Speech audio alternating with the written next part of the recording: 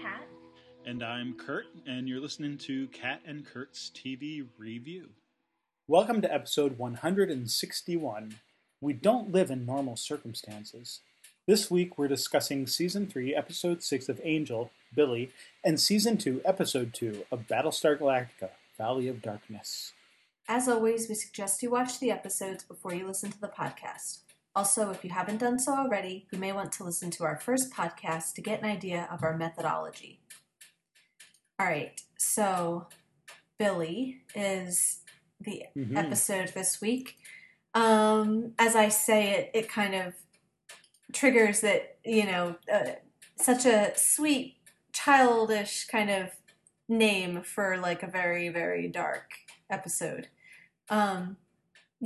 Billy. He's like, sounds like, your nice little boy next door. But obviously that's not exactly what he is. So yeah, I wanted to kind of start with all the, before we get specifically into the effects of Billy on all of the other characters, wanted to kind of talk about him up front. Sure. And, so just before we started recording, we were talking about just the reminder that we've seen him before. That he was introduced before and was, the guy that Angel, which they make reference to, but Angel, rescued from his sort of burning, cage in his own little private hell, in order to save Cordy, at Lila's sort of bidding when she was torturing Cordy with, all the really painful visions and, disfigurements and everything. Yeah. Right. And that was, so just real quick to sort of put it in context, that was the episode where we saw that was that vision thing, which is the first episode that we have written by Jeffrey Bell, who's a new writer this season, and who I think I mentioned goes on to eventually become the showrunner for Angel. And then this episode is co-written by Jeffrey Bell and Tim Minear. Okay. So, it like together they sort of make a two-part story with like 3 or whatever episodes kind of in between them. So just to kind of place it in context of where we're sort of headed here. And I think that's the first time, I mean, it's certainly not the first time where we've had like characters leave and then come back, because you think of like Warren and Buffy and, like he does his thing and then goes away for a while and then now he's back, right? And I'm sure we've had that before, but like, I feel like this is pretty much a 2-part story, because we get Billy, we get the introduction of Billy and then we get Billy's death at the end, or presumed death. I'm not trying to imply anything by that, but like, right. It's pretty much wrapped up here. So anyway, just thought I'd mention that little bit of production piece of it. Right. So in the kind of part 2, of the story, I feel like they hinted in the first bit at sort of what, not exactly the nature of Billy's particular kind of evil, but the fact that he was evil was, I feel like, sort of hinted at, like, you kind of were, my memory of it is like, you kind of have this human, guy held prisoner by this, scary looking demon, but like, as we were also talking about before we started recording, you kind of realize pretty soon that the demon, as we've come to see, is not, necessarily the baddest guy you've ever seen. Like, he's kind of nice, he had an annoying commute, and, you kind of get the sense that he kind of lets Angel know that he's doing his job and cautions him about who he might be letting loose on the world.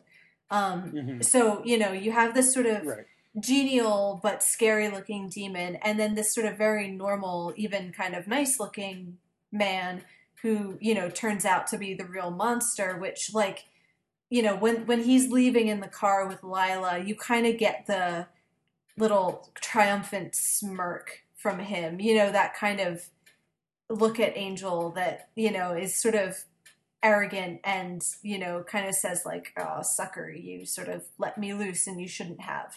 So, you know, they definitely kind of set it up to be questioning, you know, what exactly is his sort of crime.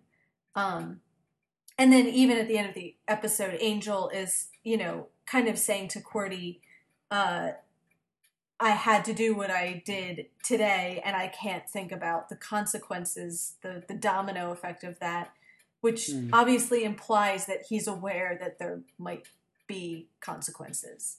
You know, sure, because he's not going to beat himself up about freeing an innocent person. There's already that sense that maybe Billy should not be loose in the world. Right. So, yeah, so we get to see about that, in particular this episode. So, yeah, we find out that he doesn't necessarily directly hurt, you know, anybody himself. Rather, he sort of infects men in particular with, you know, his power, which we find out is in his blood, and it turns them into these raging, misogynistic killers. You know, who kind of, it can take different amounts of time depending on, you know, the person, I guess, but basically they'll end up turning on, you know, any women who are, you know, happening to be around them. So maybe before we get into kind of what that symbolizes or means, we definitely wanted to bring up his family connections, which is interesting. You know, so he's the son of this very important and powerful congressman, and, you know, in light of today's political atmosphere, it's definitely ringing true for me that, you know, those in power certainly have a certain immunity to, you know, wrongdoing. You wouldn't like to think that they're all harboring Billies in their houses necessarily, but, you know, there's a truth to that, like, he's protected by, you know, the power that comes from being in the family that he has. Sure. And, well, in two ways, right? So there's genetics, because, like, we get the understanding that Billy's not entirely human. He's more human than Angel, but we don't really know what that means, because like we've been told, like, vampires are, you know, in the past, and you know, who knows how strictly they stick to this mythology all the time, but at least in the past we've been told, like, vampires are like an impure demon, right? Like they're infected with humanity, you know, so to speak. So, you know, there is a sense where, like, maybe, you know, if we're going off of, like, you know, orders of purity, demon purity or whatever, like, Billy's, like, even less pure demon, but he does seem to have something not human in him. Like, so he's, you know, more human than a vampire, but less human than human, so to speak. Right. But, you know, where does that come from? Like, obviously that's, you know, we get the sense that, like, that sort of half human, half demon, like Doyle was, you know, comes from a biological coupling of, you know, human and demon. So, you know, like, there's the genetic factor there, but there's also the sort of, I don't know, dynastic factor, I guess, you know, of being part of a powerful family, which, you know, may or may not necessarily be genetic. Like, it could be, you know, married into, or, you know, adopted into potentially, or, you know, whatever. Like there's that sense of, it's almost, sorry, finish, and then I have something. No, I mean, I think I pretty much said what I had to say. Just, you know, that sense of, like, by virtue of not of your family being in a powerful position, your monstrosity or your I mean, I feel like you can compare it very well to like maybe the Lannisters in Game of Thrones, where like they just get away with a lot of crap because they're the Lannisters. Right. You know what I mean? Like, and because they're Lannisters, they've had a lot of inbreeding and whatever. Like, right. It's just that thing of, yeah, you're in a powerful position, but also you're, by being in a powerful position, you don't sort of have to do what normal people have to do, which is to maybe hide some of their worst aspects of themselves from others because they don't have the protection of power around them, so to speak. Right. And when you're kind of saying like different ways that could be, like, is it married into, is it, or whatever, it almost makes me think like, is there a kind of Faustian bargain here? Like, how did they get so powerful in the first place? And maybe that could have something with the kind of demonic aspects that are, in the family. And of course, so the two could be directly related even. Sure. And we already know that, like, those are the types of clients that Wolfram and Hart have to begin with. Right. So, like, that makes sense as an explanation just based on that factor, too, Right. But there's also the sense, too, at least from some of the family, that he's an anomaly within them, because you get the fear of, the cousin that we see who kind of says, like, what does he say here? That, when that was funny when Angel gets there and, are you a friend, or I'm looking to kill him. Oh, come in. Like he's, right. Friend then. Oh, yeah, good. sure. Friendly, like, friendly to me. And, and that sense of we have understood rules of how to handle him, how to handle him to keep him away from hurting you and, your wife or your kids or whatever, but also not to piss him off. They can't just tell him how it is or directly act against him, because then they become victims of him. So there's a kind of fear of him, but also like a tolerance, Well, and you get, though, too, that there's also a sense of they're protecting the family name in that way, too, right? So you're avoiding direct harm, physical harm to the family, but you're also, at the same time, covering up the things that he does to others to protect sort of the reputation of the family. Right. And, not, to avoid scandal and that kind of thing. Right. Yeah.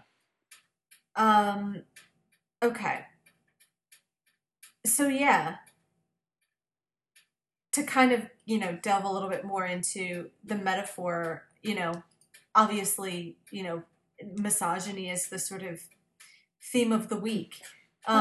Really? I didn't pick up on that. And interesting, Sorry. Interesting coming right after the last Buffy episode, where, Sure. I felt like that was a lot of what was interesting about the last one was, the barely suppressed, attraction and also anger that the kind of outcast geek trio have towards, Buffy in particular, but, women in general, I think.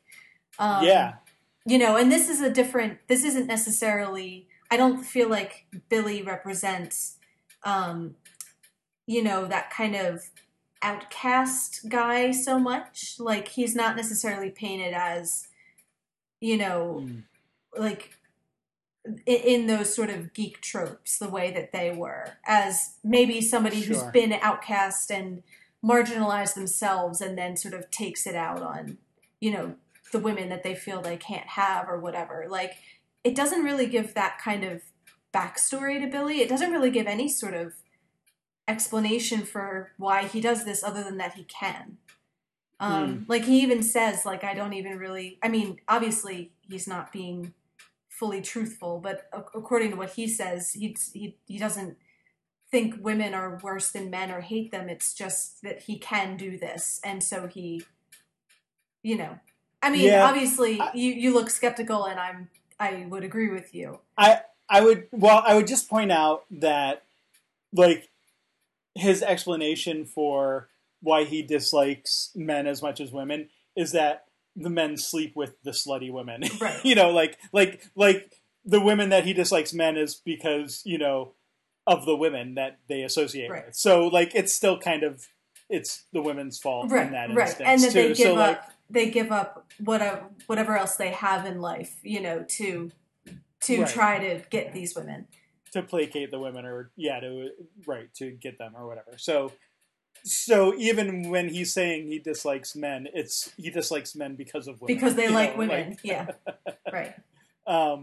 So yeah, no, it's definitely yeah, I would agree with you. Like, and that's one of the interesting things. Like, I know we're in like our third season of Angel now, and I feel like we pointed out a number of times already where, you know, the storylines have sort of lined up in such a way that, like, you do get similar themes, you know, from a Buffy episode and an Angel episode sort of back to back, which I hadn't ever picked up on before because I've never watched them sort of in this order before. So that's definitely interesting. And it's definitely a darker and more adult version of it. You know, it's like you get the adolescent version of Buffy where how does misogyny assert itself in adolescence? They harass her.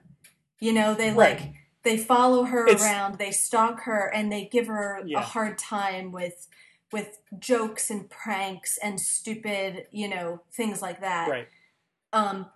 She can pretty much handle them, you know.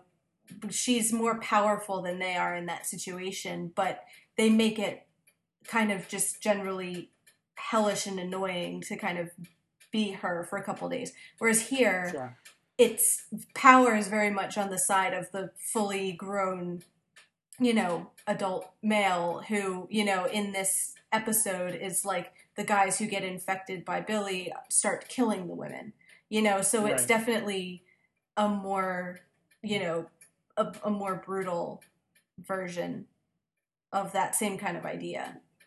Yeah.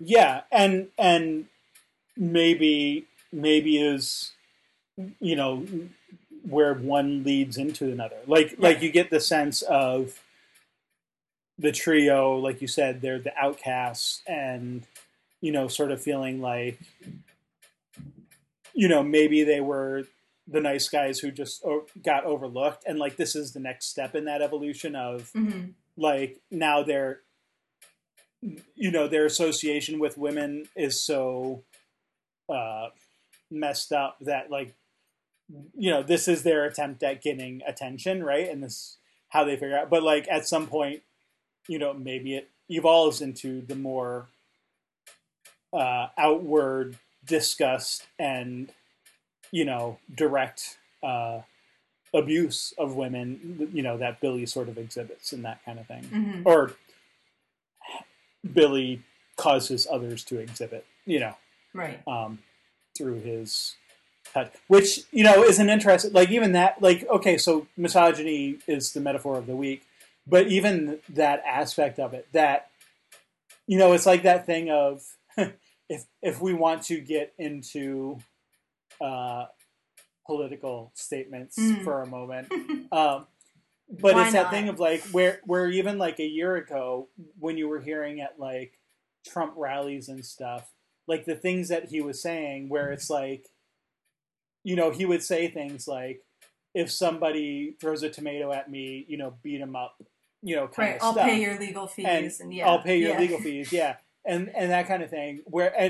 And the sad thing is, of course, that, you know, people did get hurt at those rallies. You know, more often than not, minority people got hurt at those rallies, and, you know, being taken out and that kind of thing. And so, you know, Trump maybe isn't the direct cause of that hurt and, you know, whatever, but certainly incited it. And like, I feel like there's, so like, like in addition, or maybe as a second layer to that misogynistic metaphor, it's like the metaphor of like, not really a demagogue, because like I don't feel like Billy's a demagogue in the way that Trump is sort of demagogue-ish, but like you know, as he's an insider. He's someone who, like, you know, he's misogynistic, certainly, but his misogyny isn't direct. It's that indirect, right. you know, sort of infecting, not through blood, but, you know, through words or through ideas of,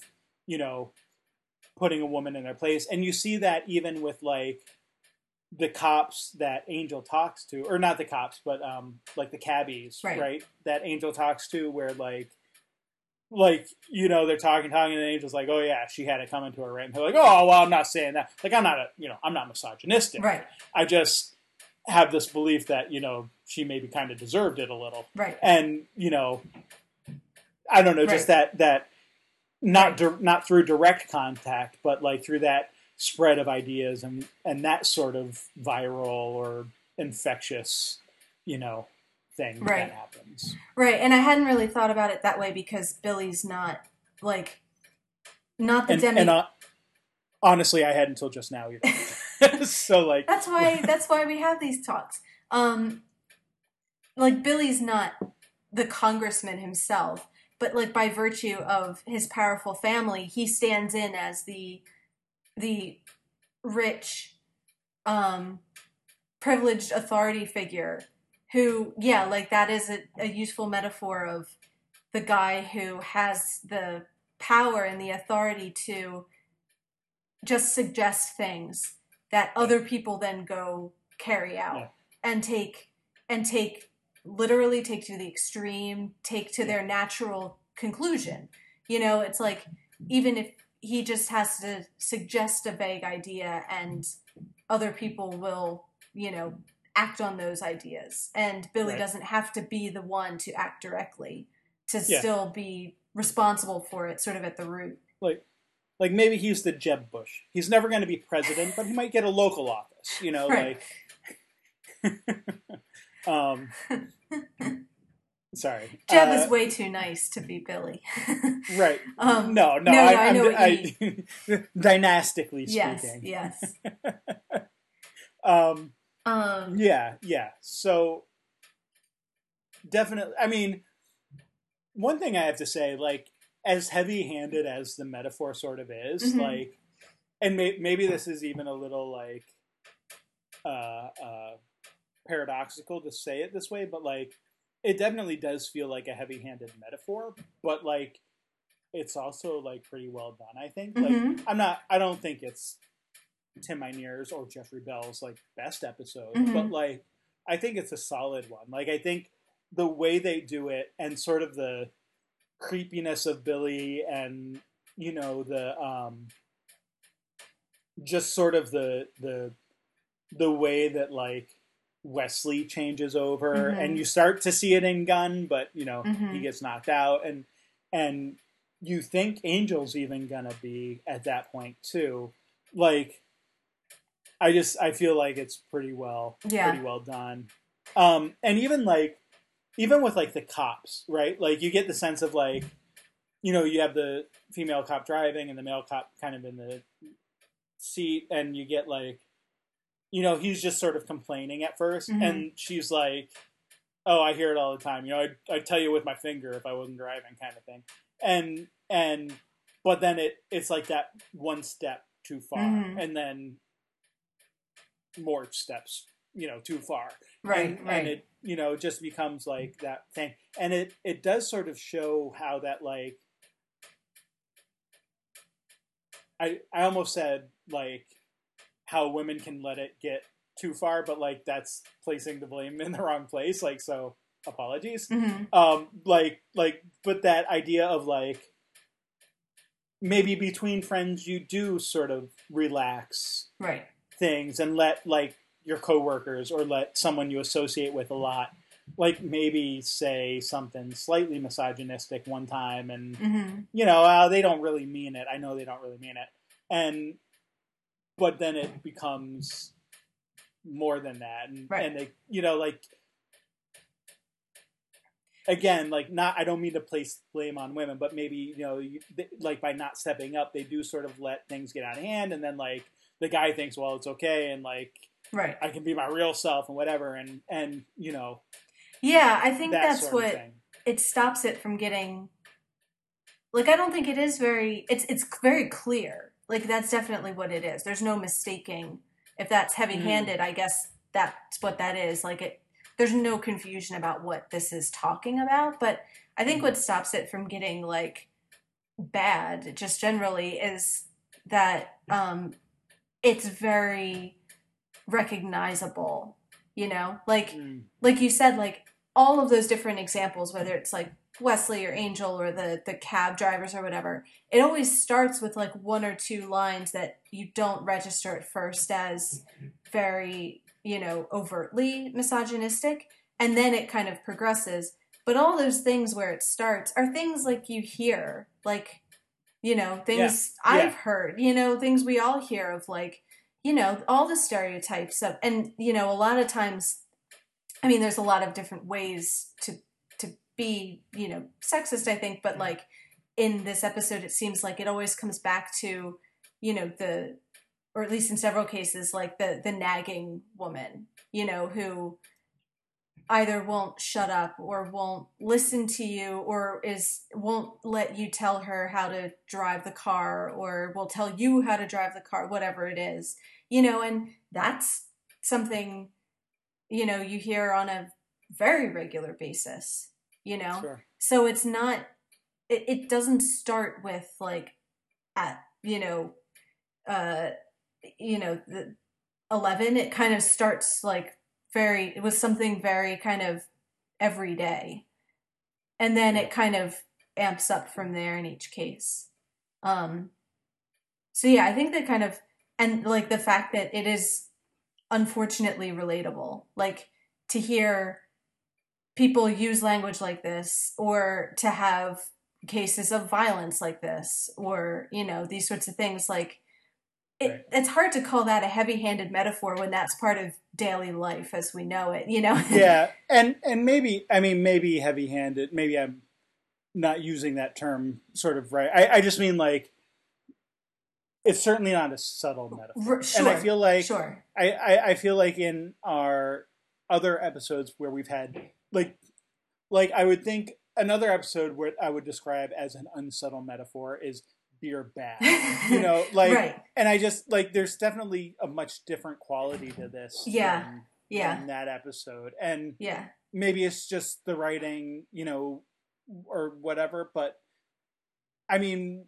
maybe what you're saying is a bigger aspect of it, that it just is so much more relatable. Like, it does start out with that sort of offhand comment that's maybe slightly sexist, or, you know, it could be read in a non-sexist way, so you're maybe not sure if they really mean it in a sexist way, but, you know, then just kind of grows and gets worse. Right. And not only grows and gets worse, but, like, you realize just as there's a direct line from, you know, the Geek Trio to this, you realize that's the violence is implied in that seemingly innocuous language, you know? The two don't always correlate, but, like, just because you hear it all the time and you're used to it doesn't mean that it doesn't have that kind of anger lurking behind it. You know, and so, yeah. So one other thing kind of generally before we transition to, like, talking about the specific characters was it kept reminding me of a fairly famous Margaret Atwood quote, which I'm trying to see, like, if it was one thing, or I'd have to look into, like, exactly when she said this in the context and everything. But something I see shared a lot is, that her quote about why are men afraid of women and why are women afraid of men, and that men are afraid that women will laugh at them and women are afraid that men will kill them. And so there being, on one sense, an equality there of fear and feeling like you don't understand, the opposite sex, but also the inequality of those things, of the one being about ego or humiliation or, or being seen as whatever, authoritative or desirable or whatever it is. And then on the other hand, it being a physical fear, of, response to anger and everything. Yeah. So, which I feel like things in this episode kept reminding me of that. So I think it is tapping into something sort of truthful there. Yeah, no, I mean, I have seen that quote before, and it gives me chills, so I can only imagine for women how that, must feel. But, right. And probably I can't imagine that well about it. But there's definitely a huge difference in, trying to think of the word, not quality, but like, magnitude between those two things. I mean, obviously, like I'm not imparting any great insight here. It's just it does, when you sit back and think about like the difference between, like two guys sort of, talking junk to each other is never going to be as bad as, a guy sort of doing the things that all the guys in this episode do. And except for Angel, and we can talk about him specifically, like it's literally every guy. It's like, going back to the not all men hashtag kind of thing. You know what I mean? Like, yes, all men kind of thing, or yes, all women experience that, is I think was the response, right? So like, but it like is every guy in here.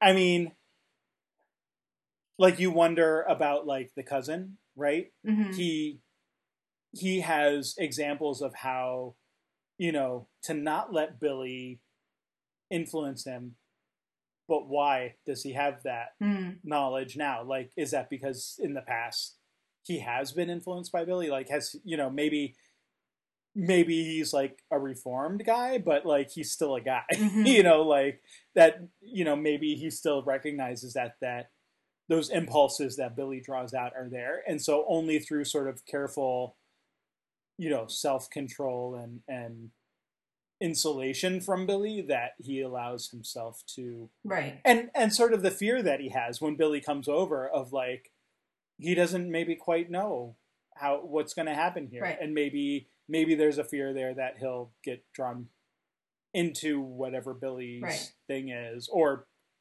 potentially back into if he had, at one point been affected by Billy. So you do definitely get that sense of, the yes, all guys, so to speak. Right. Or even you mentioned that in the very act of protecting the family name, in by shielding Billy in whatever way, even if that means shielding him from victims, that's still complicit. And so he's still not, standing up for, the people that are being harmed by Billy. It's sort of, he's just doing damage control. He's not really taking any sort of stand on the issue. Which, isn't okay. So he doesn't actively, attack anyone like we see the other men do, but is he totally squeaky clean? Not really. Probably not. So yeah. Okay. So I kind of wanted to start with, for like the specific characters, the kind of subgroups that they're in. So, Cordy and Angel sort of, spend a fair amount of time and have a significant interaction in this episode. And then, they each interact with Lila at one point. And she sort of swoops in, the unexpected, savior at the end. We definitely should talk about that. Yeah. So it kind of starts with Cordy practicing her moves under Angel's direction and kind of going through, slowly all of her different, staving techniques, and kind of you Right. know, so that, like, along with the misogyny, you have this other kind of female empowerment, you know, uh, unsubtle metaphor, but you know, it's there, and With a sword. with a sword, with a phallic object. Yeah. You know, and it's all, you know, where it starts is, you know, is it, uh, which is it, Aikido or whatever, is where you like you use the power of the enemy against him. So like you're not really attacking, you're Sure. just kind of keeping him, you know, uh, Yeah. slow and kind of, you know, you're sort of outmaneuvering and keeping out of his way long enough to sort of stay alive. But it's not Yeah. really teaching Cordy, you know, how to defeat an enemy, sort of how to stall for time until, you know, Angel can swoop. Yeah. Um and I think obviously so. that'll get you so far. But Yeah. not far enough really. And I believe what they're actually doing, um, once Angel like does sort of more fully teach her, is you know, especially at the end, is a Tai Chi sword form, Okay. which is all about like it's similar in that the idea is to redirect energy. Mm-hmm. It's not, you're not attacking, but you're redirecting Right. the opponent's energy, and so similar to Aikido, I guess, where yeah, you're using the power against the enemy that And that might have is been the one I attacking was you, trying kind to of thing. think of anyway. I couldn't really remember. Yeah. Well, I think I mean they're both sort of Eastern martial arts. I think they're probably not that different in sort of high level philosophy. Right. But, yeah. Anyway. Um, yeah, and you get, you know, Cordy's, you know, cheerleading experience sort of lending a hand too of how she learns Right. quickly and remembers it and can do it double time after being shown once, you know, how to, so already, you know, progressing more quickly than Angel would really kind of give her credit for and everything. And you do, like, she kind of says, like, I already know how to stave, you know, that's, like, you do realize, like, yeah, she's kind of been fighting monsters for, like, 5 years now or 6 years or whatever. So it's not like she's, you know, she's not the best fighter among them, but it's not like she's unpracticed in how to stall for time. Right. Right. So yeah, kind of what she wants to know is how do I how do I defeat him? How do I take him, you know, take the enemy down if I need to? Um, so once the whole, I mean, I feel like there's not maybe so much to say about like the plot of the episode, like how they find out information and in what order, and you know, it's kind of they're figuring out the mystery and finding Billy and tracking him down and all that kind of thing. But once they kind of realize what's going on, um, you know, it kind of goes back to, well, first Cordy not realizing why the powers that be would give her, you know, the vision of a victim who was killed. So something that is already done and that she can't do anything about. You know, and she kind of comes to the conclusion that it's because she's responsible for him being out, you know, on the streets in the first place. Mm. Which is not really the first time, because in the last episode, the kind of prequel to this with Billy, where she's getting all the like painful and disfiguring visions. Yeah. It's she also had the thought of why are they doing this to me? Is this punishment? You know, like, so it's not really the first time that she's connected her visions with, you know, that the powers that be are, you know, I don't know, punishing her for something that she's done. Which is interesting. I don't know what to do with that, but Yeah. No, and I mean, I think,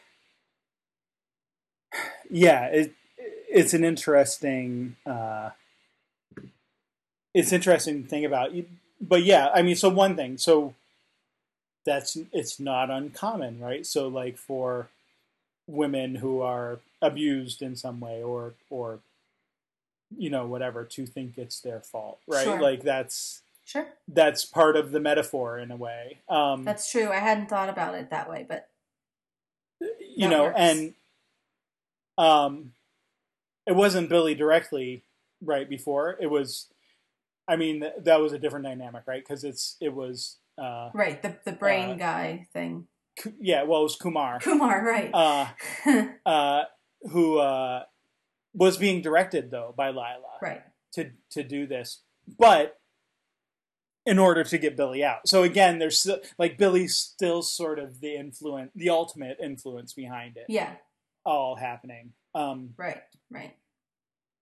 And I mean, to bring in Lila, I mean, there's also that aspect of it too, of the very much battered woman protecting the men and the people, and doing it out of a sort of principle. Like, I'm not a quitter.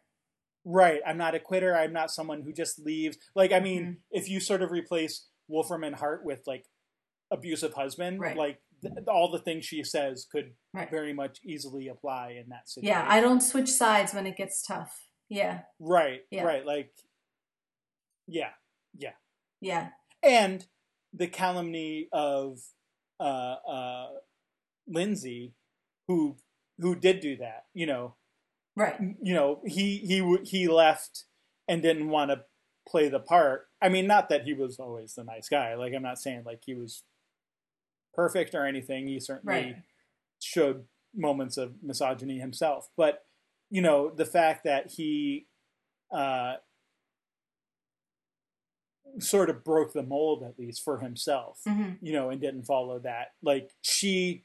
that shows him to be a weak male, and that kind of thing. So, like, even that sense of, like, it's not just men who sort of prop up that misogynistic idea, but the women who are the victims of it can, do that as well. And, whether that's out of fear or brainwashing or a little of both or something else altogether, like, it's hard to say because, I mean, well, I don't know, actually. So, I guess I won't say any more than that. But just, she definitely does sort of have that attitude,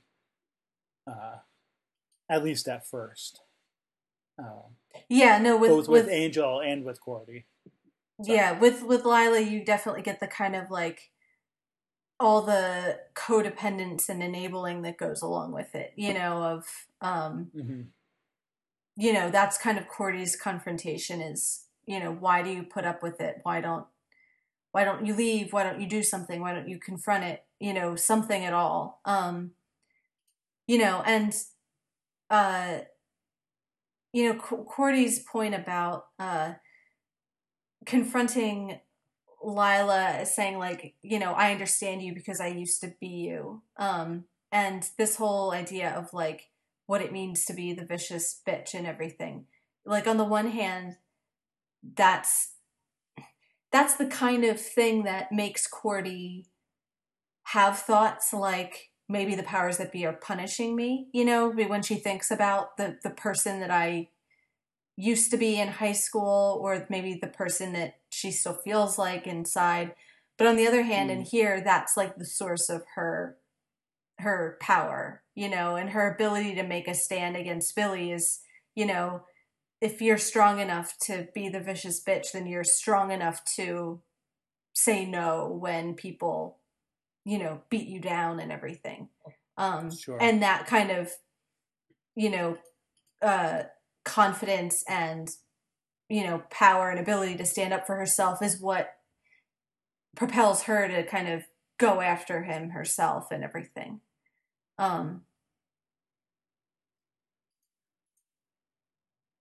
So yeah, and then bringing Angel into it, yeah, there's the kind of little fake out of, is he going to be, influenced or not? And, in the beginning, it's sort of teased when she's saying, you're not always going to be there to rescue me. And, oh, by the way, what if you're the one that I have to fight? Thinking about if he goes vampire, but like obviously here that's not the real, the fear is Billy's influence and everything. But that, so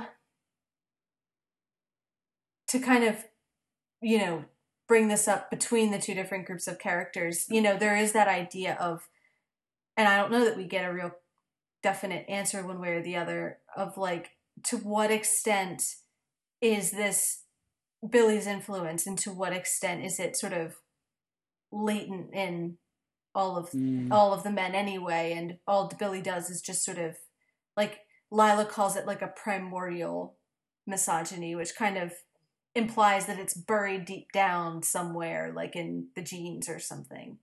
And it gets sort of brought to the surface rather than being like put under like a spell or something. So,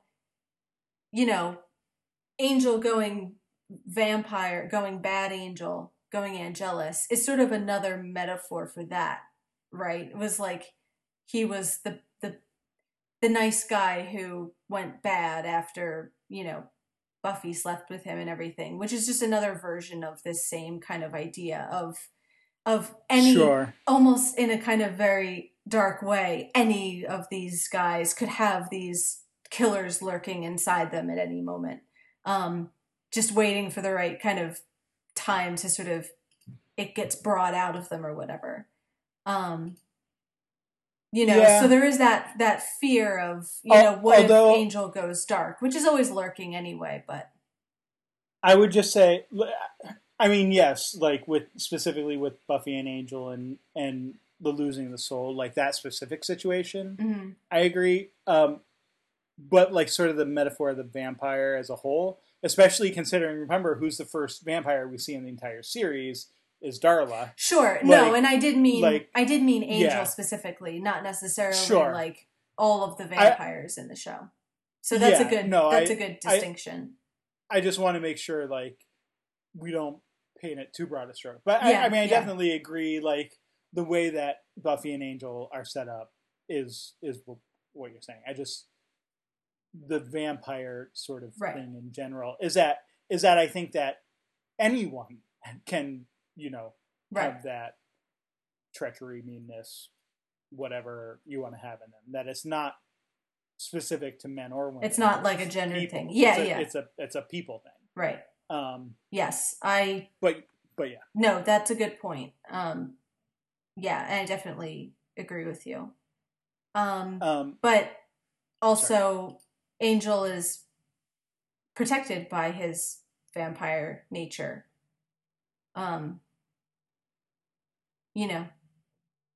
Yeah. So the mechanism of that, because this is me. I'm not saying I know one way or the other because I don't. The question that I have is it his vampireness,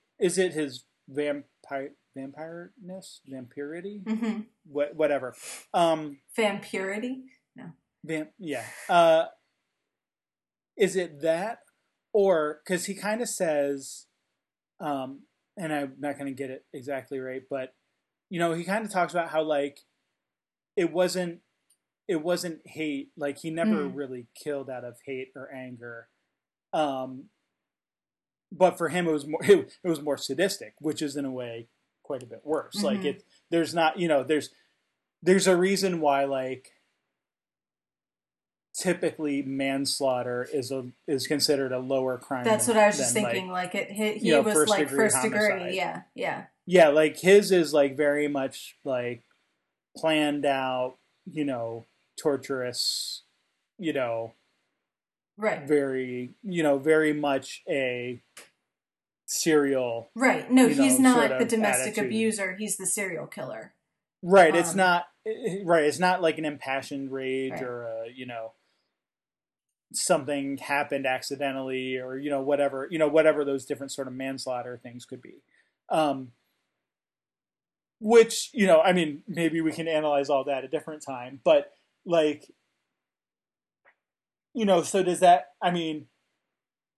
again, like, I guess I'm just saying, like, because, and thinking back about it even a little more, and like, this is just stuff that's occurring to me, so I feel like I'm sort of fragmented with it, but feel free to like jump in or whatever. But even like the flashbacks that we've seen of Liam, Mm-hmm. Like there's some misogyny and stuff there, Mm-hmm. like with the little servant girl that Mm-hmm. he's making eyes at or whatever, and carousing with his drunken carousings with women, which is what ends him up out in the alley with Mm-hmm. Darla, in the first place, and that kind of thing. So, and I mean, not to say that you can't necessarily drunkenly carouse with the opposite sex and have it be necessarily misogynistic, but there Right. is sort of a predatory aspect there, Right. especially when you're thinking like old world pub, like, Right. I mean, the women, without being too broad and description, I mean, I'm sure like many of the women didn't necessarily, that wasn't their first choice, but it was kind of Right. one of few positions that they were allowed to be in, maybe, Right. Right. that sort of thing. So there's just a lot of sort of culturally misogynistic undertones, even in Liam beforehand. So Right. yeah, so I, again, like that's not to say that I have an answer to the question of, is it his vampire nature or is it his lack of hatred and whatever, and which is maybe part of his vampire nature too. So I don't know. I'm not 100% sure it is the vampire nature. So I guess I would just throw that out there. I mean, I'm interested to hear responses because I don't know that I'm decided in my own mind one way or the other. Yeah, I don't know. It's hard to say because if it's not the vampire nature, then what is it that protects him? And I don't know. Um, yeah, I don't really have a good alternative suggestion. Um, other than it being a very purely literal thing, like, oh, he only has power over full humans, so it's a kind of your physical nature has more to do with your kind of spiritual, or demonic Yeah. nature. I mean, or is this the exception that proves the not all men hashtag? Like, yeah. Sorry, I'm saying Right. that tongue in cheekly, but Yeah. I don't know. Anyway, All men except for Angel. Right. Yeah. Uh, so to kind of transition over to Wesley and Gunn, who are not immune to, Billy's influence and everything.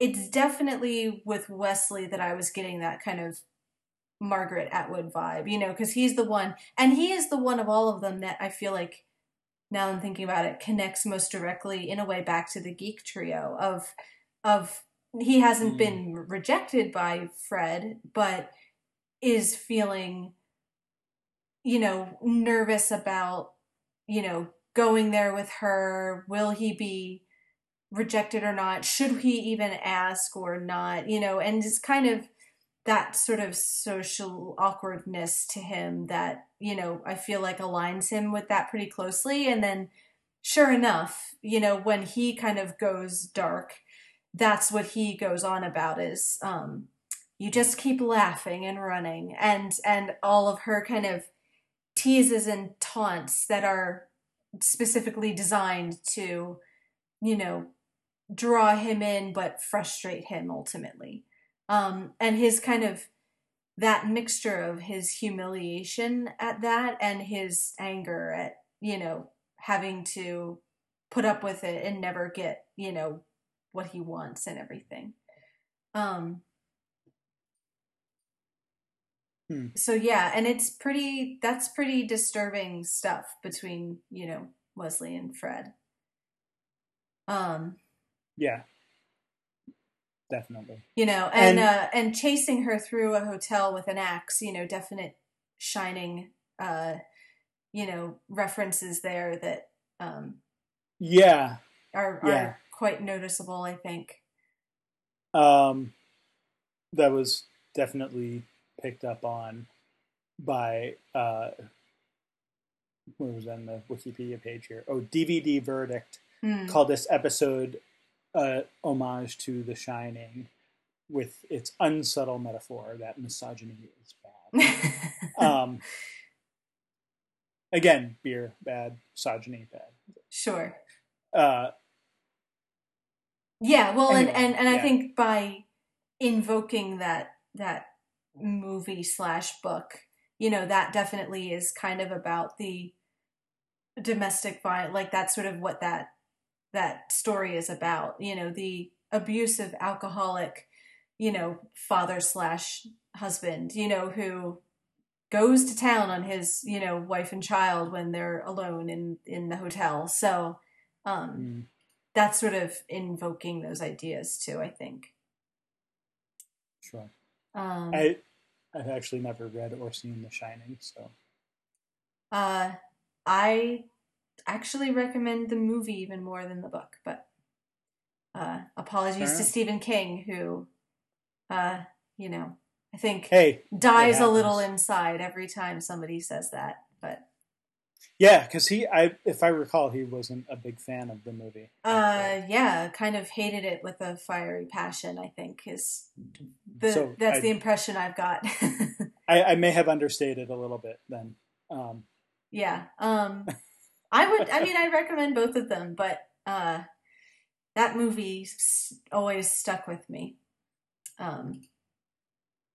And of course you can't talk about The Shining without talking about the recut that makes it look like a romantic comedy. Like it looks like a comedy. Yeah. Shining. Or, yeah. Maybe not romantic comedy, but yeah, like a comedy. Yeah, like a quirky kind of, yeah. No, it's a funny movie, but it's the scariest movie I've ever seen. A dark funny. It's very, very dark. But very scary, very funny. So what are we actually talking about here again? I don't know. Not The Shining. Stephen King. Yes. No, I have no doubt that that's meant to be a direct homage, although I haven't seen anything that confirms from a writing perspective. Right. I mean, I would be surprised if it wasn't. Yeah, if they didn't have it in mind. And certainly others have picked up the similarities as well. Mm-hmm. So awful timing with the Wesley Fred ship. You know, it's like just as Wesley's sort of gearing up, you know, his courage to, you know, say something, you know, he's got so far as to invite them all over to hang out, you know, and we're kind of trying to get to the place where it can be, you know, one-on-one, and, you know, Billy comes to town.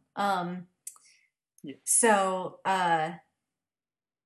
yeah, not great for them. And, you know, the poignant little moment at the end when Wesley's at home and has stayed at home for a couple days, it sounds like, and is sort of sitting there with crumbled up pieces of paper around him. So you kind of get the idea of he's spent the last 3 days rewriting and throwing out, you know, every kind of apology letter and explanation and everything, and nothing is really, you know, satisfying for him, you know, and you get that sense of like he doesn't even know where to start, you know, that he's I think Fred is more willing to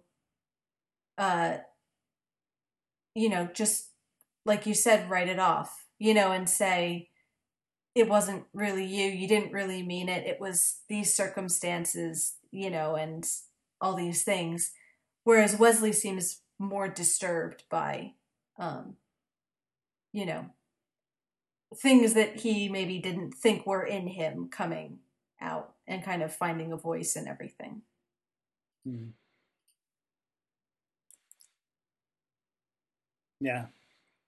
Yeah, I mean, and like without giving anything away, like you get the sense that this could set a tone maybe for Hmm. the rest of Wesley and Fred's relationship, Mm. and even sort of Wesley going forward. Sure.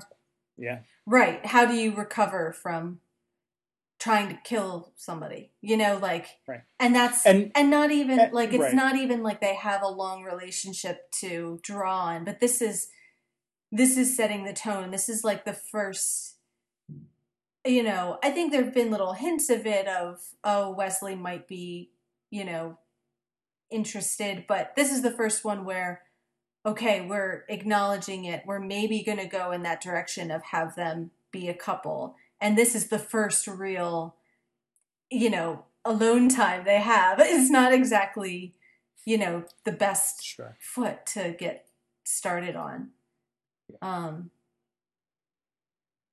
Yeah.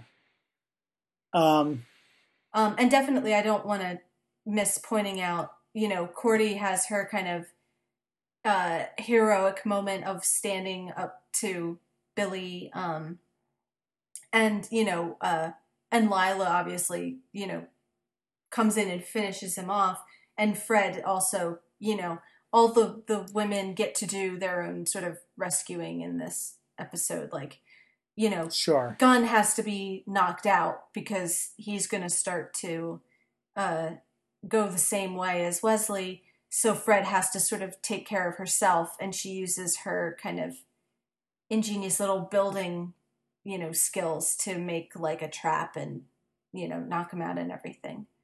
Yep. Yeah.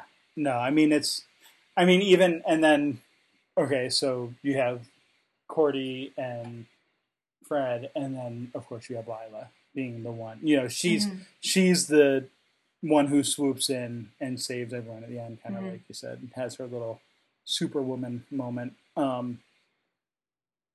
Which so Stephanie Romanov, who plays Lila, has said this was her favorite episode to work on, precisely for that she gets to be sort of the hero at the end, because usually she's not. Right.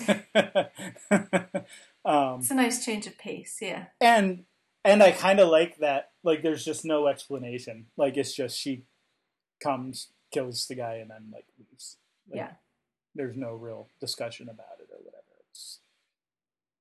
You assume that maybe the things that either Angel and or Cordy said to her sort of sunk in, and that those are the reasons. I mean, I think that's a safe assumption, but again, like, you don't know exactly her reasoning. So is this like, has she rejected her own argument of like, I don't turn my back, or I don't, change sides or whatever, like, or is this like a recognition that like that was just a BS argument to begin with, or like we don't really know, because like, I mean, we'll have to wait and see. Like, does she stick around with Wolfram and Hart or not? Like, does this, what's the fallout that she's going to experience of killing her client, and that sort of thing. But for whatever reason, she does that. So yeah. Anyway. Yeah. Well, and kind of Billy in the face of some, like, Billy is that dangerous to both sides. So it's sort of a common enemy in that sense of realizing, the interests of Wolfram and Hart, like, okay, yeah, they're clients, but like, this guy is even dangerous to, his own lawyers and pretty much everybody that he touches. So, there's just that good sense of, some things are so evil that even Wolfram and Hart have to acknowledge, that they can't be allowed to continue. Sure. All right. Any final wrap up on the episode? I know we're a few minutes over. No, I think that kind of covered everything. Yeah. Yeah. I guess the only thing I would say is, just sort of repeating that, this is sort of like a 2-part episode, just sort of separated by 3 episodes in between. So yeah, we won't necessarily see Billy again, but I do think we'll see some fallout, of course, from this stuff, and kind of be interesting to see where it all ends up. So yeah. All right. Until then, we shall move on, I guess. Yep.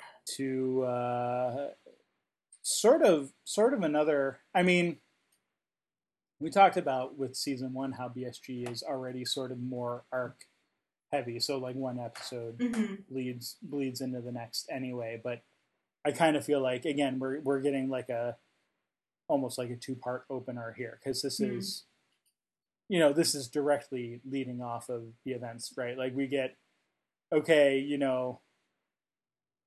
Galactica has withstood the, Battlestar's attack, and now, they've jumped to their new position with the fleet and whatnot. But, this heavy raider that has landed, crash landed into the ship is now whatever. Like, like we're seeing like the pilots just, right.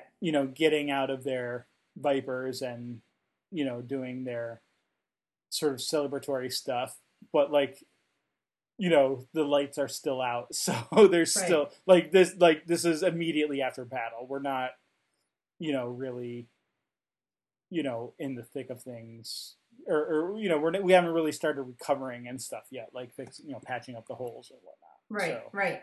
Well, and like, so in the last episode, there was we spent a good amount of time talking about the computer technobabble and stuff. And like, so you have them, networking and, using a firewall to keep the Cylons out long enough, to jump, which they do. And then so it's like, okay, no sooner have we congratulated ourselves on a job well done that, oh crap, a virus gets in, so it wasn't perfectly protected, and suddenly the power and the, systems all start sort of misbehaving and fluctuating and turning off and everything.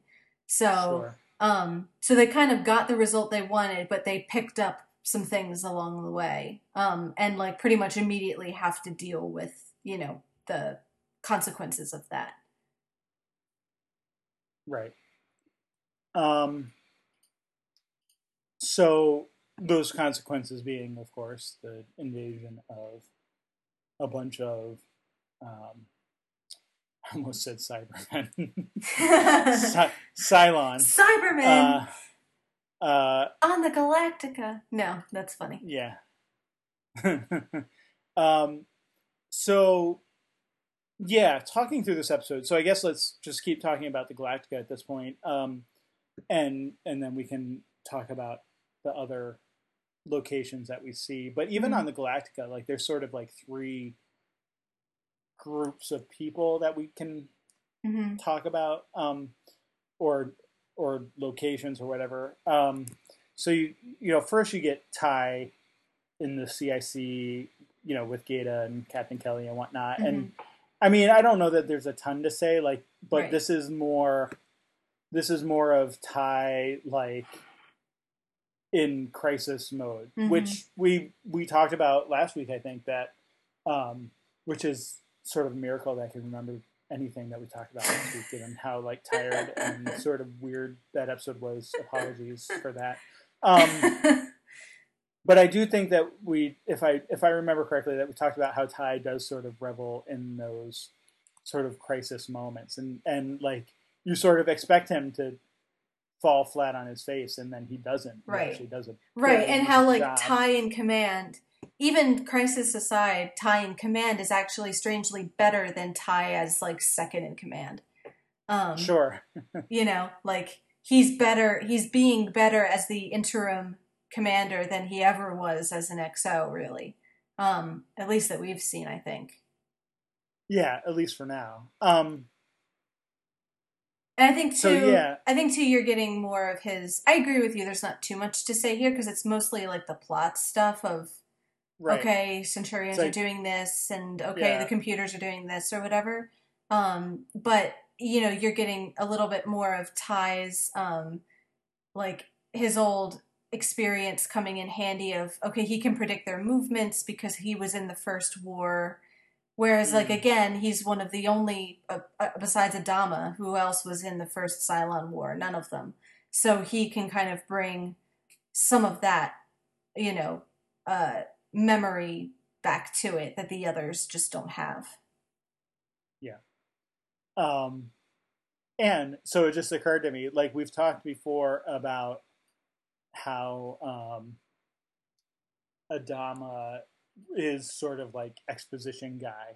So now, of course, that's Ty, right? Right, like, sure. He's the one relaying, like you said, all the plot, the necessary plot details. Right. So it's like, oh, the Cylon, there's one going aft and one going forward X, and so that means they're going after this. I've seen this before. Right. Like, here's what they're doing. Right. He's Little the one. Yeah. History info dump. Yeah. Yeah. Which is kind of funny. Yeah, that's true. That's true. But yeah, like this is. I feel like even in the last episode, like you got Ty sort of running around, like talking to people and doing things, and he like this is like Ty in the CIC ordering things more than doing anything himself, which is fine. Like that's his role or whatever. But yeah, I don't like from an action perspective. I don't feel like we need to like talk much about it. But it does just sort of show again that like he is in crisis mode, and so there's that dynamic there, which seems to be still working out pretty decently. Well, and it just occurs to me too that like this is just continuation of like the worst day in the CIC. Like if you kind of think about it, like they've gone straight from like Adama's shooting into we lost the fleet, we have to find the fleet, into all the systems just shut themselves down and we're being boarded, so we have to sort of figure like this is just like turning into like the longest day ever. Right. So it's kind of there's not much to analyze about that from a character point of view other than to just kind of note it, I think. No, but it is an interesting parallel then when you put it that way to the first season, where you have like crisis after crisis, right? You have 33 where you have again the longest day ever because they can only that was really sleep, the longest day 33 minutes at a time, if that, maximum. And then you get like, oh, we lost our water supply, we need to find water, we need to find food or whatever, whatever comes next. Like, sort of those first few episodes are all, we need this, we need this, we need this. And so it's working through those crises. Those were sort of like supply and population based crises, I feel like. I mean, 33 is, Cylons are after us kind of thing. But this is definitely more like, more FUBAR-ish, heat of battle, quick decision making, mistakes, or situations that need to be addressed. So it's not like these aren't like long term. Oh, we're running out of water and we need to find more, or we're running out of fuel and we need to find Tilium, or whatever. Like it's definitely more. And not that those weren't crises, but they're those are like resource crises. These are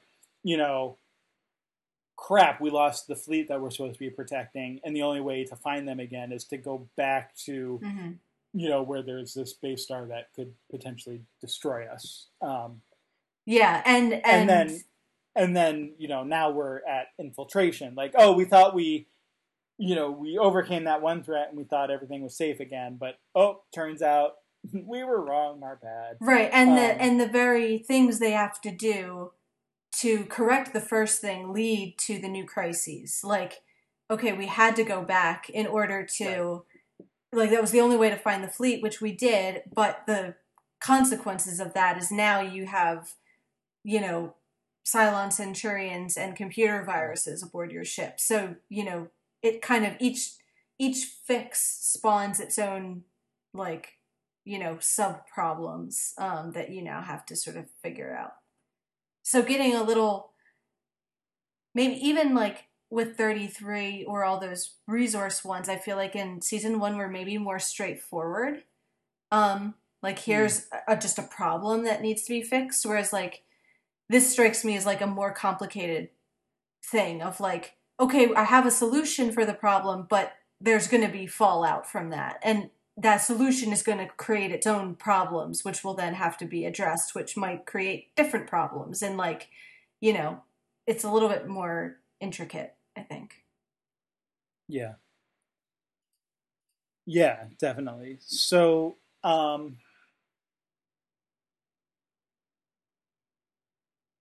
we've got, okay, so we've got the Thai CIC, folks kind of giving us the commander's view of the situation and whatnot. Then we've got sort of like 2 other groups, right? So, first of all, remember when we last saw Ty and Lee together, which we don't see them together until the end of this episode. But in last episode, when we saw them together, it was, Ty letting Lee out of the brig and Lee saying, I promise not to, like, foment insurrection and I'll return to my cell immediately. Of course, that doesn't happen because then when he comes back, there's darkness and Cylons and, I'm trying to remember, and unless I'm forgetting something, like, he doesn't actually talk to Ty until, like, quite a bit into the episode, right? Like, you mean like does on he the talk radio or something? Yeah, like doesn't I? Yeah, I feel like it's not till later. Like I'll tell you, it's not till they pick up Jammer because Jammer fixes like one of the phones or something. Oh, right. So yeah. He's just like, Cat, follow me. Like, they meet up with some Marines and they kind of go investigate what's going on. Look for like the lockers and get some ammo and that kind of stuff. So yeah, and so like he doesn't even they don't even necessarily know what's going on until like they find like Slaughter and like Jammer, and whatnot. I do appreciate it makes me laugh, but when they first run into the first Cylon who like slashes the guy, I like that kind of always hilarious horror movie moment. Well, I do laugh at the way they all kind of run screaming down the hallway because it strikes me as funny because you don't often see like that's like a horror movie moment. That's not like a war movie moment. Sure. Like they don't do that in Saving Private Ryan. You don't like run screaming down the other, like you stand and you fight, but these guys do, like they're suddenly in like, I don't know, The Shining or, Friday the 13th or something. But it kind of, so it makes me laugh, but it also like, I think it drives home the idea of like, they've, the scariness and the horror of the Cylons of like, okay, they're usually in their planes, fighting from the cockpit, but like, they're not used to seeing like a 6 or 7 foot tall Cylon in front of you. And, you can imagine that they've sort of mythologized this in their minds as this is what you don't want to meet in a dark alley. And, this is the scourge of our race and everything. So I like that their first reaction isn't necessarily to fight. The first reaction is scream and run for the hills and just try to get as far away from it as you can. And then later on, it's Lee's direction to kind of say, okay, we are actually soldiers, so we should probably like arm ourselves and go organize and, try to fight them. But yeah. Right. So, okay. So from there, I mean, it's just a lot of like, trying to find ammo and then like and then once they do connect with Ty, they're like, oh, now we're in on the plot of this episode. Right. So, we need to get to the locational MacGuffin before the Cylons do. The other group that we have, which, I get, which Lee and them sort of run into, I mean, not run into, but they go to the brig and stuff and see Roslin and the guard and,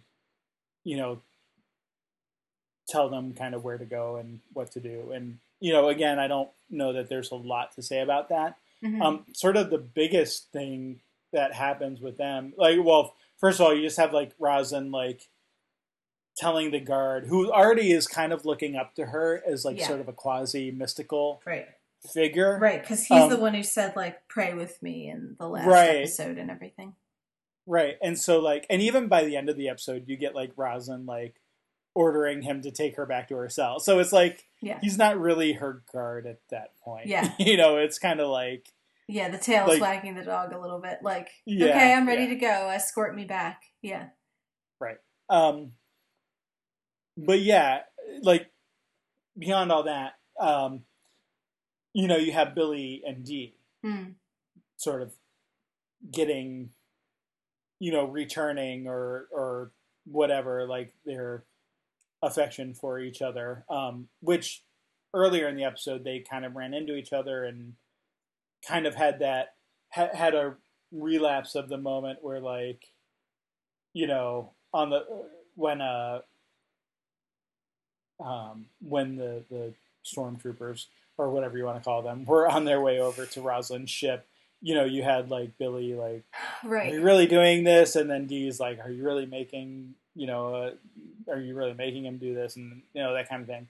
And so you get kind of the snippiness of that in the beginning when they first see each other, where they're still kind of they're blaming each other for the actions of their superiors kind of thing. And Billy kind of calls Dee out because Dee is maybe a little harsher about it than Billy is. But I mean, they're both participating in sort of the blame game. So, when we see them later and Dee has sort of been traumatized by whatever it is she witnessed, the killing spree or whatever of the Cylons, you get, Billy kind of reviving her and using her formal, title and everything. But that recognition of hey, this argument we've been having is kind of stupid. Which, if we're looking at, Roslin and Adama as sort of or as Billy and Dee as sort of proxies for Roslin and Adama, is that a little foreshadowing maybe of, what might happen when Adama wakes up and that kind of thing. Not that I'm saying it will, we'll get to that when we get to it. But yeah, just anyway. So just that idea of when you realize that hey, what is the last thing I said to someone, and does that become literally the last thing I ever say to them, and that sort of realization, pulls them sort of back together and out of the sort of stupid fight that they've been having. Yeah, although I do kind of want to point out that it is a fight they keep on having. And I don't... Oh, yeah. And I don't know that we've had a real, strong moment of interaction between them that wasn't tainted by that, really. I mean, granted, they're not necessarily the characters we spend the most time with, so maybe it's kind of hard to judge based totally just on what the few scenes that they get together, but it seems like there's always with those two, at least so far, these kinds of false starts of we're going to get together where, you know, like they go on that date and they what ends up happening is like Billy's spying for Rosalind and Dee kind of notices, or, you know, it seems like there's always, you know, or Billy comes in here wanting to be apologetic and try to make an effort, and Dee, you know, doesn't want to hear it. You know, so it seems like there is that recognition of maybe that those things were petty, but also it's like the thing that they keep coming back to. You know, at least, you know, from what that seems to be like the pattern so far of what we've seen. I don't disagree. Mm-hmm. I guess I'm just saying, like, at this point, like, this is the realization they have now. Like, I'm certainly not saying, like, everything is square between them for the rest of the series or anything. Right. But I feel like that's the effect of, like, this episode and the things that they go through, is to say, like, oh, maybe we were stupid before. Not that that's not to say they will never be stupid again. Sure. So, yeah. I don't know. I don't really have anything else to say about Rosalind and her team other than just, you know, I mean, Billy clearly doesn't know how to handle a gun. No. And that kind of stuff. No, but he has the safety on or off at the wrong moment, you know, all the time. He has it, you know, it's ready to fire when it's sitting in his pants, and then the safety's turned on when he's trying to shoot Cylon. So he's not, you know, not so good with the fighting. And also, I mean, while we're kind of still on the CIC, or not CIC, the Battlestar people, in that same category, I want to mention that Jammer shows up again too, who we haven't really seen since the whatever that episode, I can't think of the name, where you know, there's the kind of witch hunt for the, you know, who let the suicide bomber in and everything. Mm-hmm. You know, and you know, you're getting Jammer as, even though he's part of the crew and Billy's not, you still are getting Jammer as one of the deck crew, you know, he a knuckle dragger, he calls himself, you know, not a combat soldier of any kind. Right. So not wanting to, you know, fight, you know, or shoot a gun or whatever. Although being disproportionately proud of himself at the end when he does do it, you know, is like that kind of, they're not so big now, are you? That kind of thing. Yeah. Yeah. So, I feel like the only other really thing to wrap up with them is the kind of conversation between Lee and Ty at the end. Sure. So they come back to, it kind of ends the same place as the last episode with Ty and Adama, you know, in Adama's bed, and Doc Cottle's still on the way. He's still not there yet because they've had to tell the ships to stay away, you know, and not land, you know, or they might get boarded. So we're really kind of no further than we were there. But there's this kind of, we had the confrontation between the two of them over, you know, Rosalind's mutiny and Adama's coup, I guess, depending on how you want to look at it. And a kind of mutual, is contempt too strong a word? They don't have a lot of regard for each other, you know? Yeah. You know, and Ty says, you're not fit to wear the uniform, and Lee says, well, maybe, but neither are you, so we're even. You know, and a kind of, at least it united in the fact that maybe Adama, they have more respect for him than they have for each other or themselves. So they might as well just wait for him to pronounce sort of moral judgment on everybody, because everybody's sort of been screwing up. So. Right. And that's the I mean, it's not even so much that, like, you know, I'm not fit to wear it, and neither are you, and so we're even. But it's that thing of it's not actually either of our decision. So, you know, we may or may not be even, but it's not up to us. Like, we don't get to decide that. And Right. Yeah, you definitely, like, I agree, like, that they each sort of have more respect for Adama than for each other. And so that's the begrudgingness. So, like where they do have contempt for each other, they at least acknowledge that Adama sees something in the other that maybe they don't see. And so, you know, there is that aspect of, like, well, we respect him, so even if I don't directly respect you, I'm going to at least respect what he would want, you know, which is to not, like, punch you out and throw you in the brig again. You know, like, what, you know, whatever, however they interpret that. Right. And, you know, as much as we talked about Ty being the one who's sort of cool under fire, like, I mean, again, it's, you know, it's really Lee who's out there leading the actual team and doing the work, right? So, you know, once again, like we talked about in the episode with Zarek and the prison ship and all of that, like, how interesting it is that, like, Starbuck's the one who goes and is, like, the crack shot, even though, like, she's not one of the Marines, she's a pilot. You know, same thing here, where it's like you get Lee, who's not a Marine, but he's leading the Marines and their little group, you know, sort of out of necessity, but he also is the one who ends up being effective in finding the Cylons and stopping them and that kind of thing. So, or at least one group of them. Right.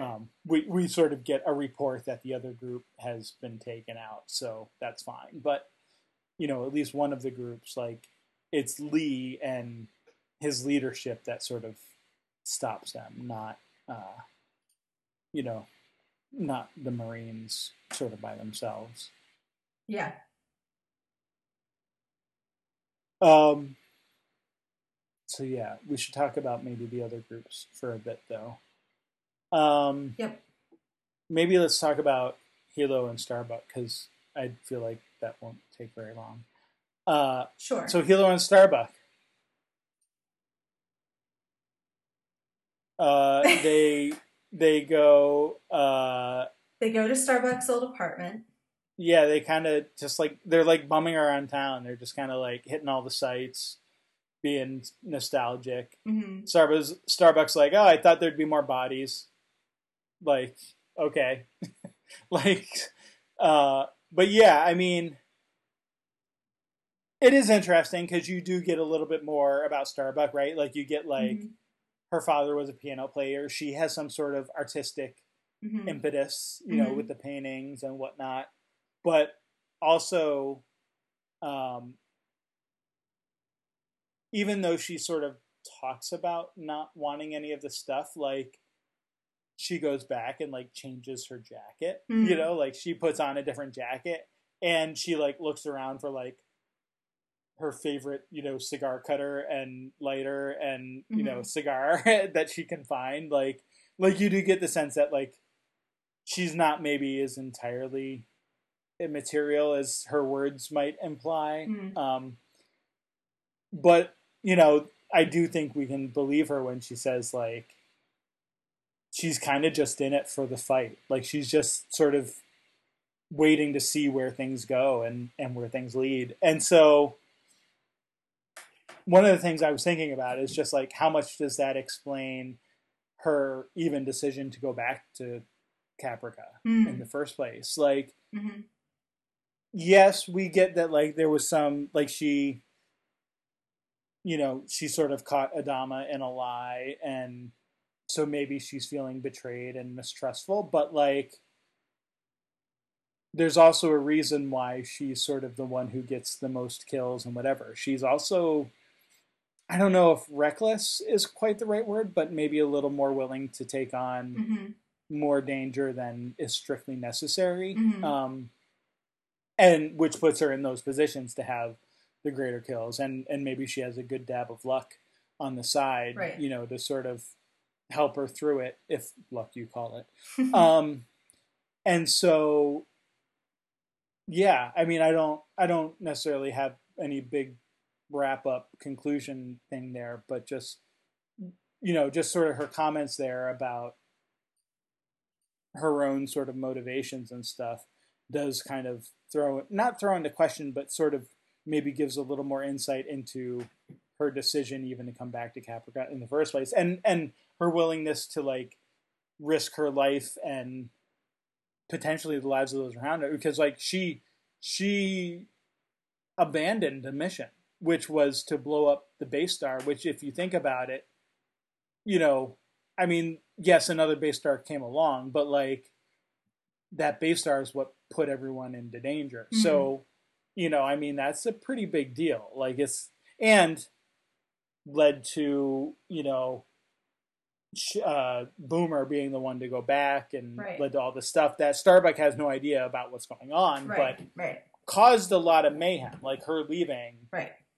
can be sort of directly attributed to a lot of the problems going on now. Right, and I hadn't quite thought about it this literally, but like even just in her obeying orders is a form of kind of mutiny. So she's paralleled to Lee there of,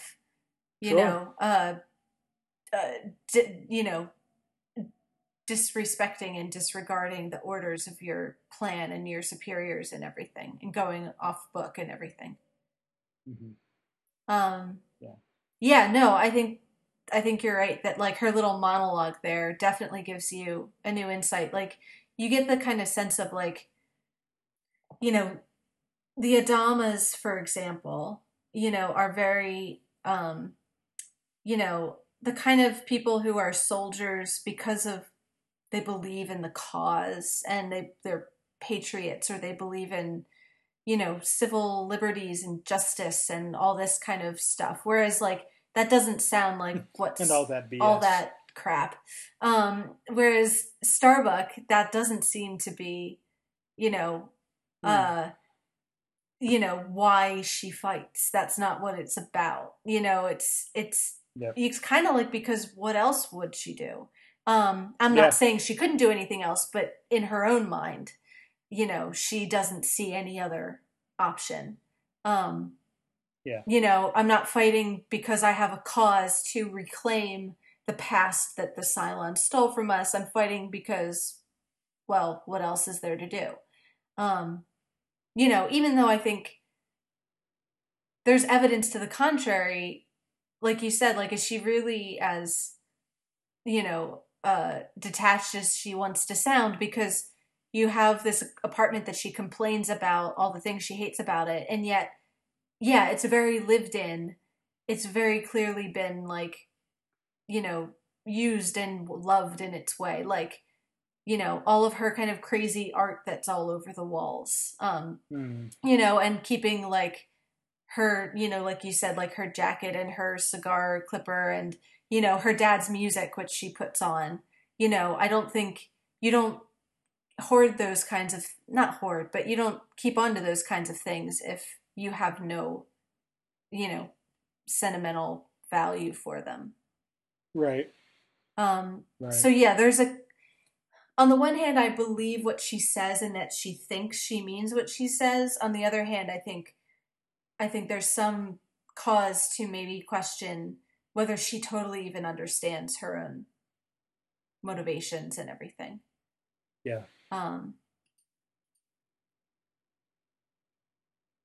Yeah. Yeah, and also want to point out the piano music is a piece called Metamorphosis 1 by Philip Glass. So interesting use of real world musical cue, whereas we have a composer who writes beautiful music. Why wouldn't he just compose a piano piece himself? Well, I don't know. They decided to go with a piece that exists in our own world. So, just wanted to sort of point that out.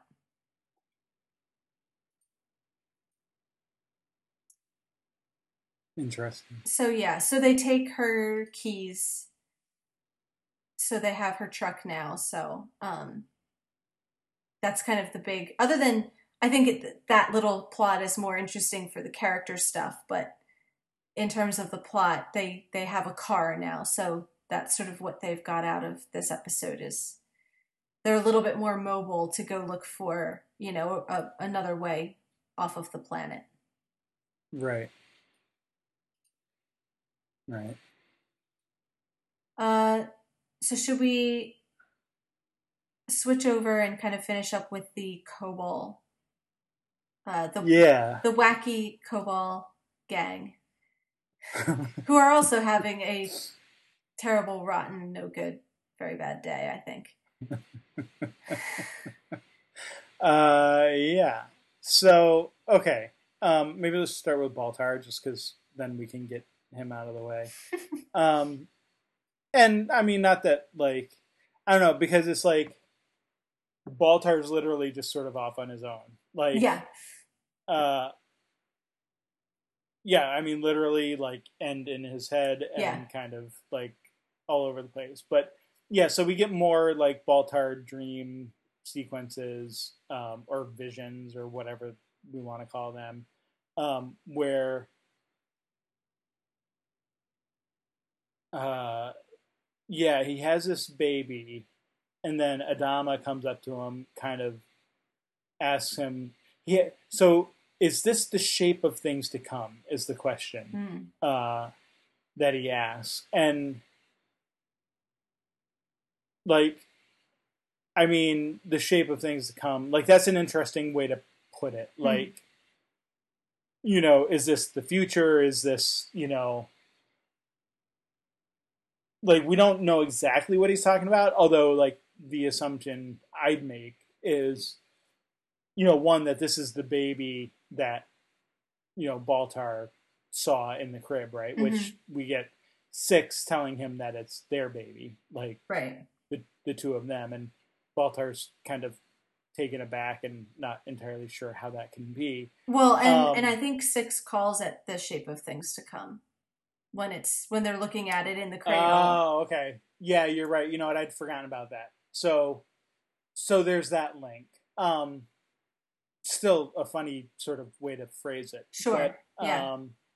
But yeah, so okay, so there's definitely the link there, but then Adama sort of takes the baby and goes to the river and starts drowning it, and Baltar freaks out, tries to find it in the water and can't. Mm-hmm.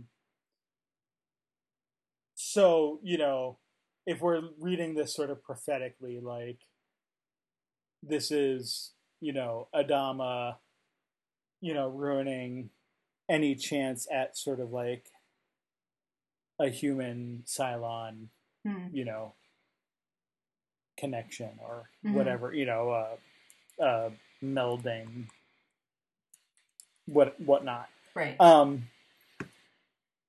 And Baltar does, like, Baltar's taking it literally. Like, why would Adama kill a baby? Like, he's not thinking too metaphorically at this point. Right. He's just sort of had this strange vision, dream, whatever. So yeah, I mean, I don't know if you have any thoughts about that whole sequence. I mean, I feel like we just sort of keep getting these Baltar visions, and we just have to sort of take them as they come, and then yeah. It's the only thing I would add is how it's sort of changing perspective a little, and at least I think in this episode, starting with that dream, it positions Adama as kind of the bad guy and Baltar as the good guy in this scenario. Like, if we want to make the logical jump into seeing the shape of things to come, this sort of Cylon human union as a good thing, which is, an assumption. We don't really know what it means or whether, but if we're invited to kind of see that as this sort of glorious divine thing that we're shown, then suddenly Adama is the one who wants to kill off that possibility, and Baltar is this divinely appointed protector, which Sure. is it's quite a role reversal from them, previously, where Adama is the great protector of the fleet and humanity, and it's Baltar who's sort of complicit with the Cylon sabotages and genocide and everything. Um, so I mean, obviously it's Baltar's dream vision, so Adama is biased in this. It's not like, is Adama really Adama, or is he kind of, you know, Baltar's perception of Adama might be slightly skewed or whatever. Mm. But, it makes Adama like a menacing kind of figure in a way that I don't think he'd really been that before. Sure.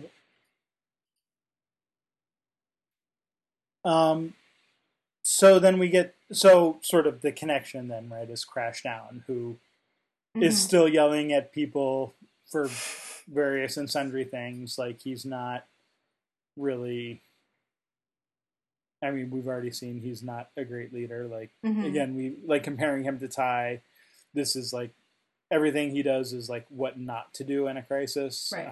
Which is don't take responsibility and blame everyone else for everything, and don't take your time and make sure you have all your ducks in a row before, leaving your gear behind and that kind of stuff. Right.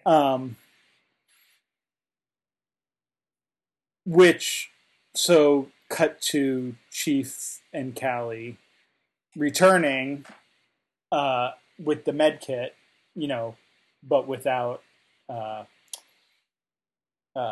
what's his name? Tarn. I kept wanting to say Tran, and I knew that wasn't right. I was flipping the letters there.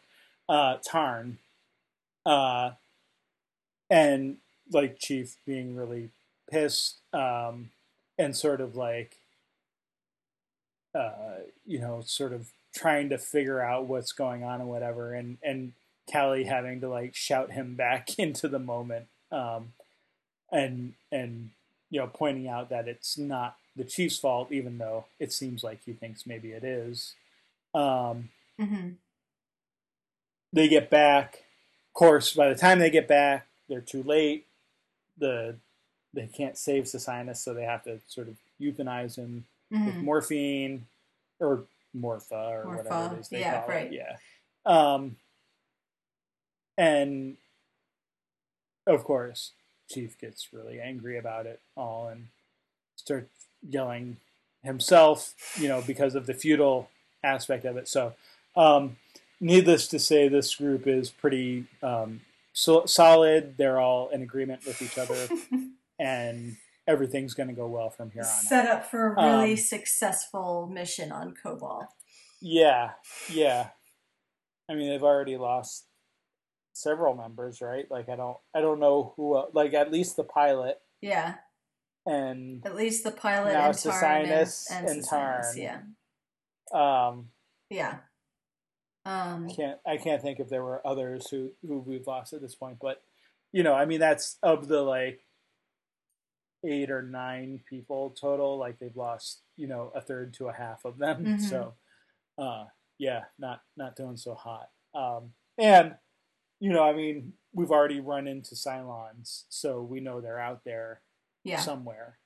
Not sure when they'll show back up, but so I guess now, so we have Crashdown, Baltar, the Celix, Chief, and Callie. So we have 5 people left, right? Unless I'm missing anyone. No, I think that's everybody. Out of 2 Raptors that had originally left. Right. The first one got blown up, and then this one crashed. Right. So, yeah, definitely not looking so hot for their mission so far. Which you have to wonder, like, does anyone even remember them at this point? Right. Like certainly no one on the Galactica seems to. Right. Like, no, there was thinking about them. There was, in the flurry of we have to jump away. We talked about Gata keeping everybody responsible. And I think he mentions, what about the people on Kobol?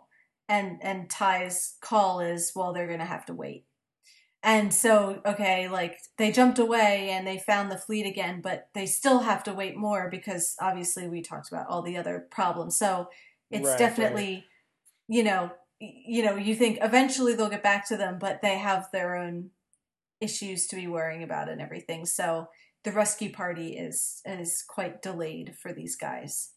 Mm.